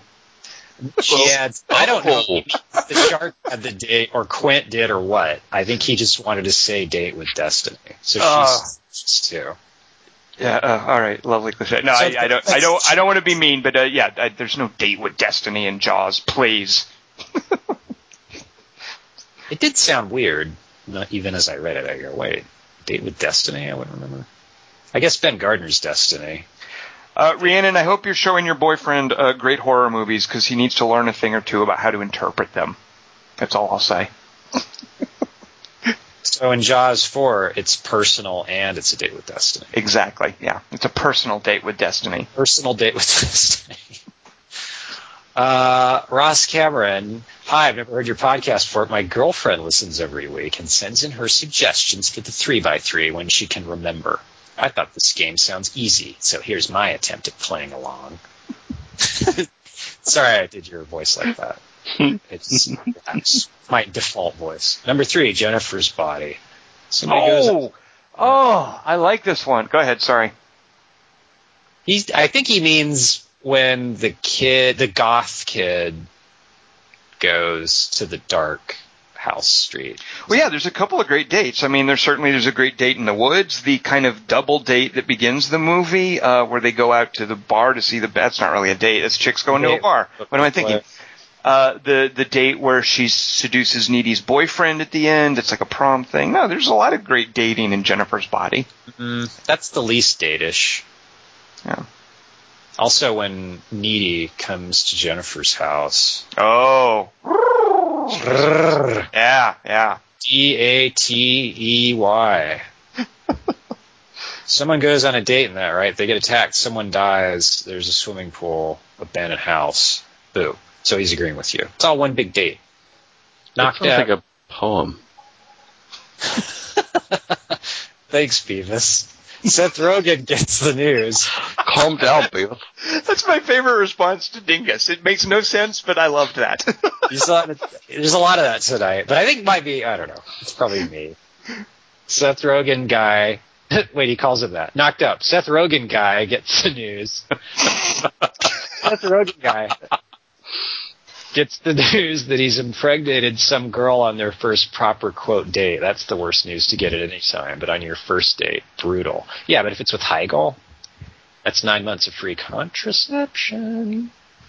That was me, by the way, not Ross Cameron. He's probably appalled right now. Number 1, Drive. Ryan Gosling goes on a Wii Drive. Never mind. There's some lovely music playing. Pretty. Or I'm sure they're coming back from going on a date when Ryan Gosling smashes in a guy's skull in the elevator. They were awful choices. Sorry. Bye, Ross. And Ross was the one who claimed that this was an easy game? Yeah. He gets cocky and he left that in. The email. Guys, you're fucking. And then he ends with, P.S. That was actually harder than I thought it was going to be. P.S. Can you tell I'm not a movie guy, really? That was pretty better than some of us. Well, I will say that Ross's character arc in that email was way more developed than anything we saw in After Earth. Yeah.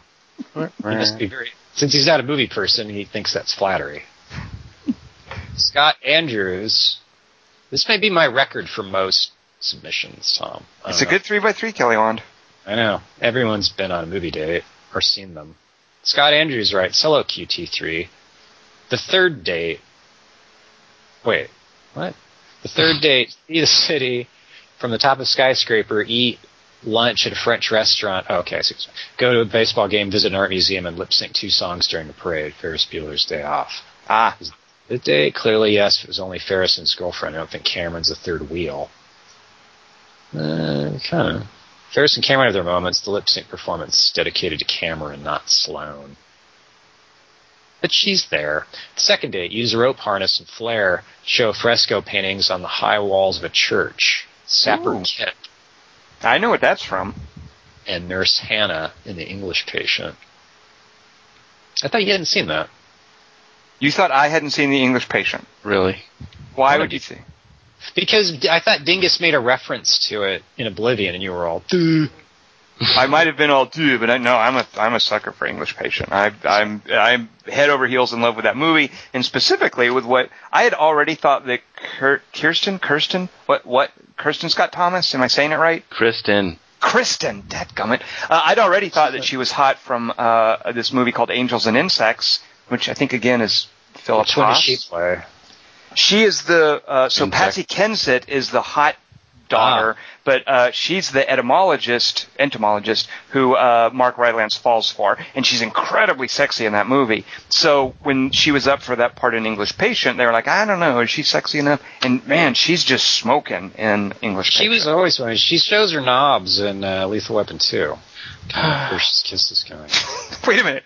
Kristen Scott Thomas is in Lethal Weapon 2? No, Patsy Kensit. Oh, whatever. But I like where your head's at.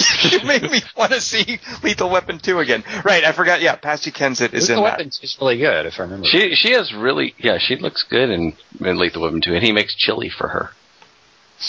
How is it that I'm talking about Kristen Scott Thomas and you guys get on a jag about Patsy Kensit? Oh, you're both so conventional. I just remember her nipples. She had really nice nipples. Oh, for Pete's sake. Don't forget Dog. My favorite date for English Patient was The Cave, by the way. But anyway, that's me. First date, sitting on a swing in a park in the dark. Scott Pilgrim and Ramona Flowers in Scott Pilgrim versus the World. Tom? You gonna diss our listeners that send things into us? Some people, I believe I quoted Scott Pilgrim versus the World to Dingus within the last few days, so there you go. How? What do you mean?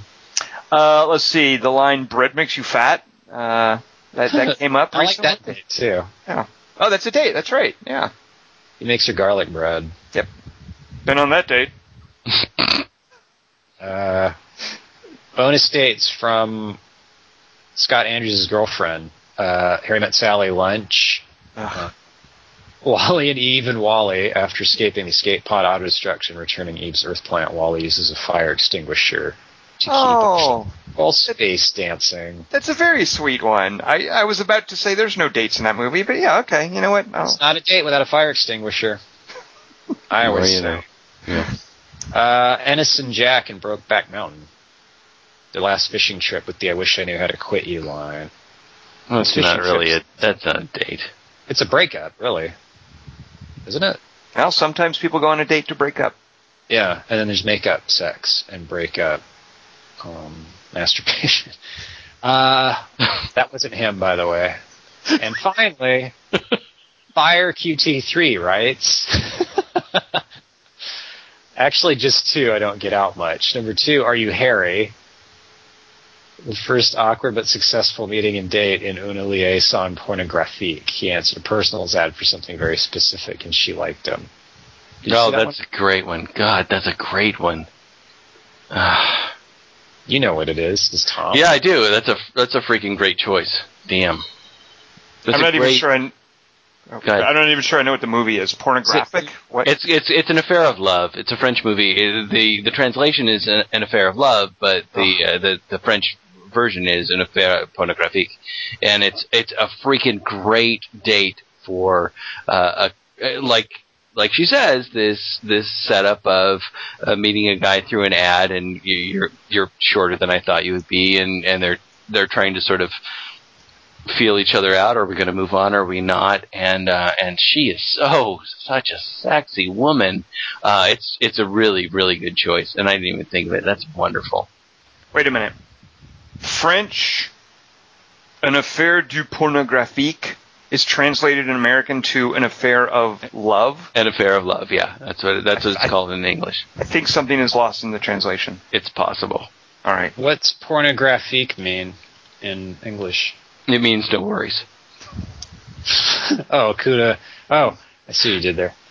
And Fire QT3's number 1 is On and Jean-Louise and their one child each having dinner together in A Man and a Woman. Tom? It must be French.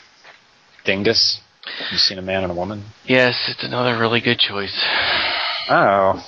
It's, I mean, you have to watch the scene to believe it. I mean, I had no idea she was choosing these things and that she was even going to enter. She hasn't entered choices in a long time. And these are really great choices. This is a really wonderful date with 2 people and their kids. It's great. I mean, you have to watch it. Just go and watch it. It's really great. I'm not gonna describe it because you have to see it to really get sort of the wonderful romantic awkwardness of it. It's great. I'm really surprised. These are wonderful choices. Convinced you, Tom. Back me up. I don't do French movies very well. Sorry, but I'm sure they're awesome. Thanks for the podcast, guys. It's the highlight of my week. Your loyal listener, Fire. All right, so it's 9 submissions. Tom. All right, runners up. You guys haven't seen a movie called Natural Selection, but there's an actress named Rachel Harris in it who's just so good. I mean, Natural Selection's presumably a sort of a wacky comedy about a woman going to find her dying husband's long-lost son on his behalf, and it ends up evolving very differently than she expects. She's this sort of uptight Christian woman, and there is arguably a date scene in that movie, which I just think is pretty adorable, mainly because of how awesome Rachel Harris is. So that's one of my runners-up. What do you guys got? Wait, that's all, or? Well, I guess more. I love the whole arc of the scene in Sideways. Yeah, that's just as a group date and how it progresses and how Miles gets despondent and how he later sort of opens up to Virginia Madsen's character. I just love that sequence in Sideways. I love the characters and the actors in that. And it's just so idyllic, too. Yeah. Ending up back at her house and, so. It's the perfect date. It kind of is, isn't it? Yeah. And then Thomas Hayden Church screws it up. What a jerk. That's his character. That's true. This isn't really a date, but just because she got shafted or because she got cut from After Earth, I wanted to bring it up. Isabella Fuhrman's kind of quote-unquote date with Peter Sarsgaard. I wouldn't say it's my favorite date, but it's certainly something memorable and weird. I'll handle the creepy thing. Okay. John's taken, bitch. You just stick to the dadgummits and the drive it like you stole it. I do love, it's a small scene, but I love the dynamic where Michael Fassbender and one of the women that he goes on a date with in the movie Shame, where they're sitting at a table and there's all the sexual tension between them, and just the dynamic of the waiter coming up and having to do his job. Oh, yeah. Interrupting the that. black chick, right? Yeah. I just love that sequence in Shame. I love that date and how they're just kind of, sort of put on hold the sexual tension between them while the waiter, I forget if he's reading the specials of the day or whatever, but I love that dynamic. Kelly, what set them on that one? That girl was really good. I just like that girl. Was there a date in MacGruber, Kelly Wand? Like a date montage or something?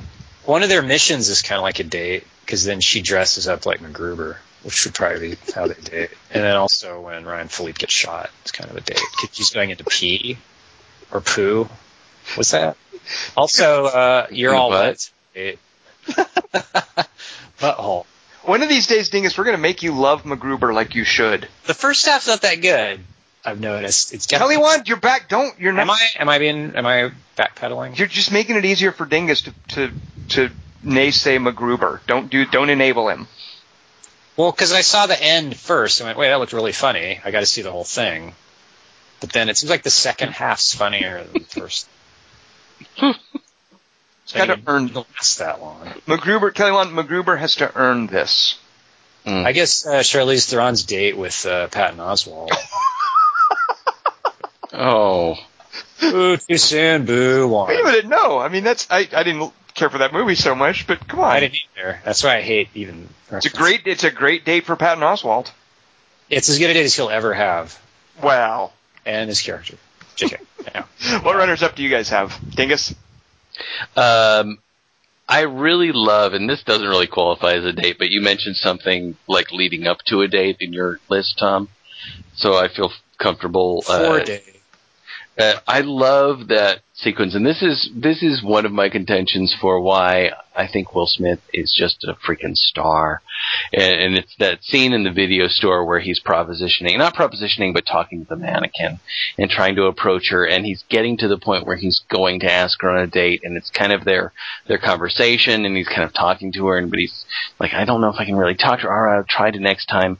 So I like the idea of that as the kind of that opening gambit on the next time we're going to have a date, when he's in the video store and talking to the mannequin.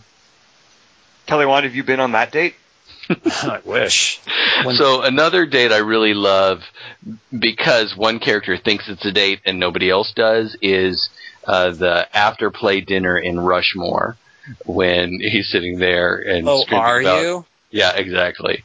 And he's like, I have a hit play, and he thinks he's out on a date with her and his friend, Bill Murray, and this douche from the ORS come along. But he's not really on a date. He doesn't know that. And the other Wes Anderson I would include would be Gene Hackman and Margot, Gwyneth Paltrow, at their little lunch date together, where they talk about her middle name. It's not a date. That's so not a date. Yeah, that's creepier than what I said about Isabella Fuhrman and Peter Sarsgaard. That's just saying any scene with a male actor and a female actor is a date. No, people often talk about, like, we're going on a date. They're not dating.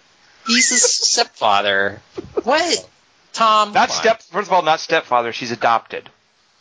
Kelly, want to get it straight? That's not a date. Not a date. Not a date. It's a great scene, though. So it's a great scene, so I'm willing to grant it. The topic wasn't scenes.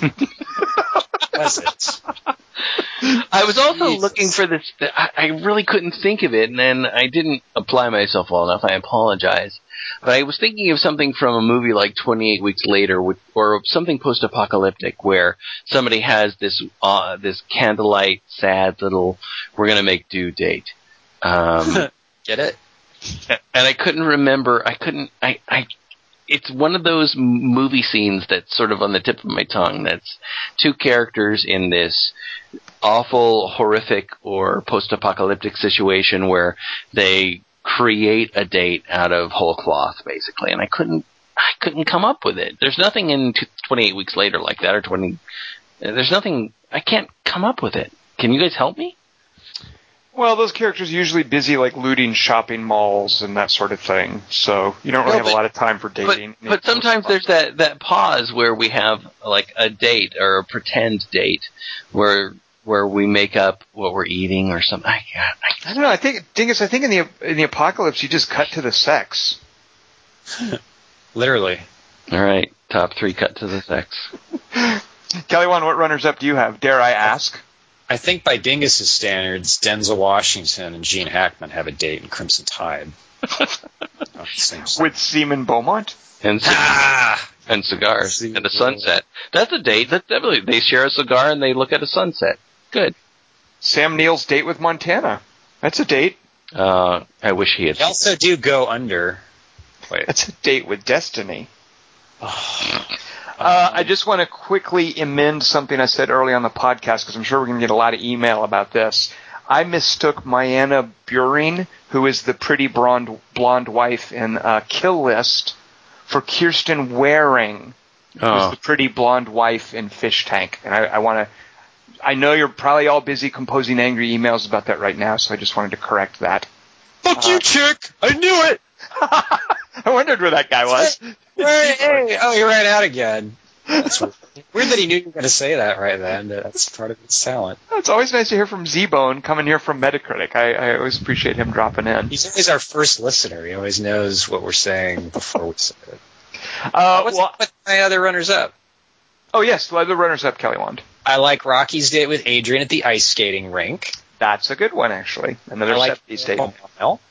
You like what? Say again? Miracle Mile. Yeah, sure, of course. Great ending. And that's as good a date as Anthony Edwards is ever going to get. That's true. And, yeah, exactly. It really he's doing fine for himself. Is he on a TV series now about something? Sorry, I didn't know if he listens to the podcast. I didn't want to make him angry. Kelly Wand, what other runners-up do you have? Oh, in Sky High, that superhero high school movie, there's a double date with the super brain teacher and Bruce Campbell with evil twins. Or wait, a non-evil twin and an evil twin, and then they both... Well, I now like the date in Dark Knight Rises with Bruce Wayne and his ballerina chick and Maggie Gyllenhaal and Harvey Dent. Oh. No, not Dark Knight. Wait, did I screw up? Yes, you did. Take control of your runner-up. Dark Knight Return. What does he do in the second movie? Rises. No, he rises in the last movie. He just does a Dark Knight. That's all he does. He begins, and then he is the Dark Knight. Shut up, Bane. Take control of your paper. Well, ready, sound.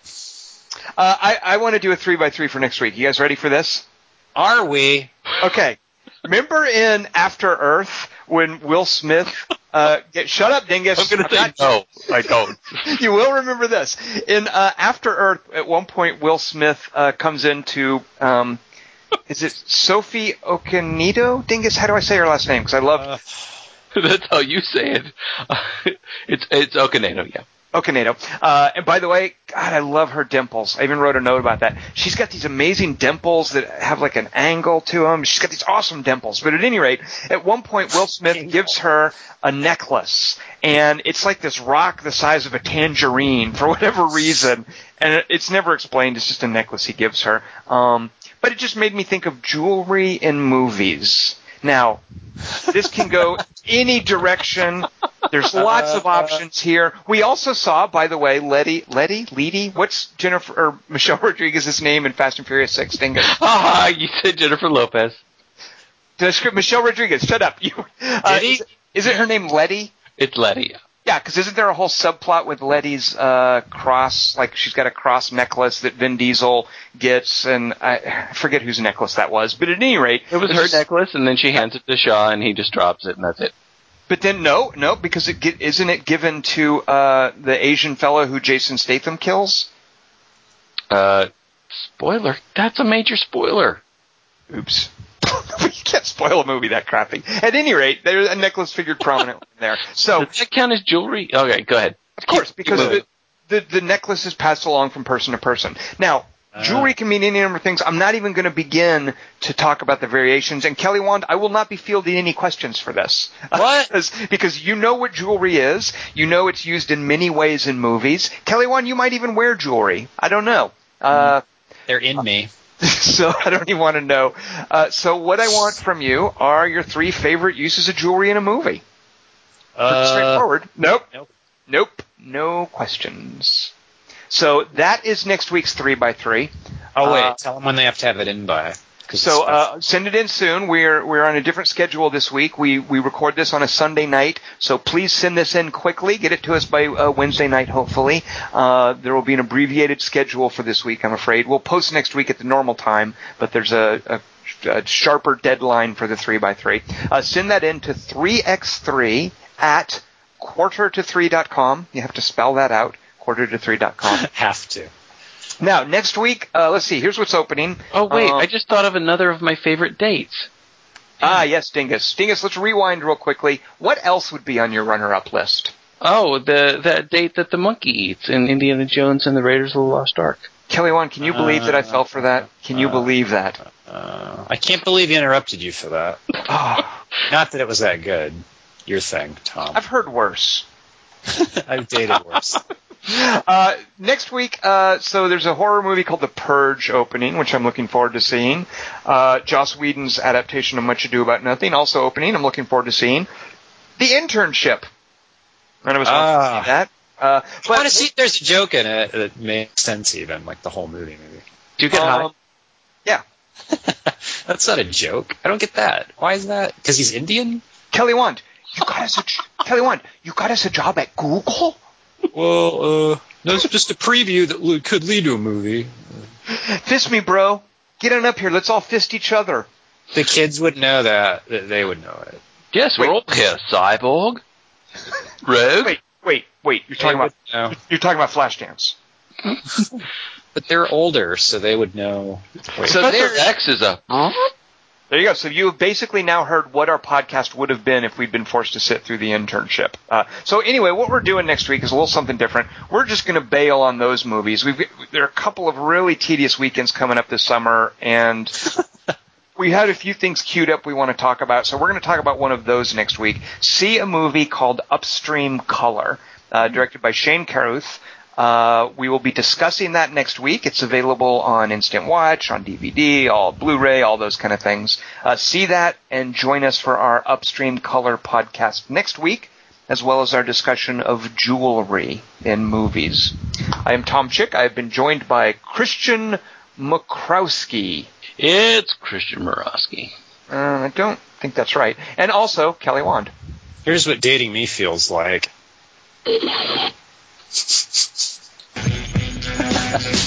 La la la la la la la la la.